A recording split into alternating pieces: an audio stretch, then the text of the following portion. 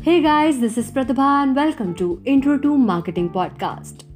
It won't be wrong to say that a brand is nothing without a product, or is it otherwise? Let's find out. The terms brand and product are sometimes used interchangeably in marketing.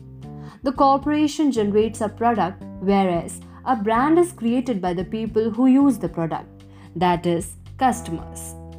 Furthermore, the former is easily duplicated, whereas the latter is one of a kind and cannot be duplicated.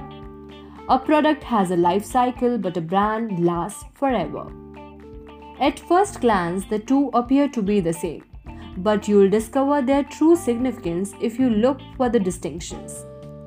A fundamental distinction between a product and a brand is that a product is a singular entity, but a brand might encompass millions of products.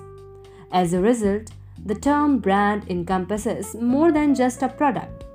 The popularity of a product is solely due to its brand. However, things may change once the product starts getting recognition. Let's dig in a bit deeper into the concepts of marketing with our next chapter, Marketing Concepts. We'll meet you in the next episode. Till then, stay tuned.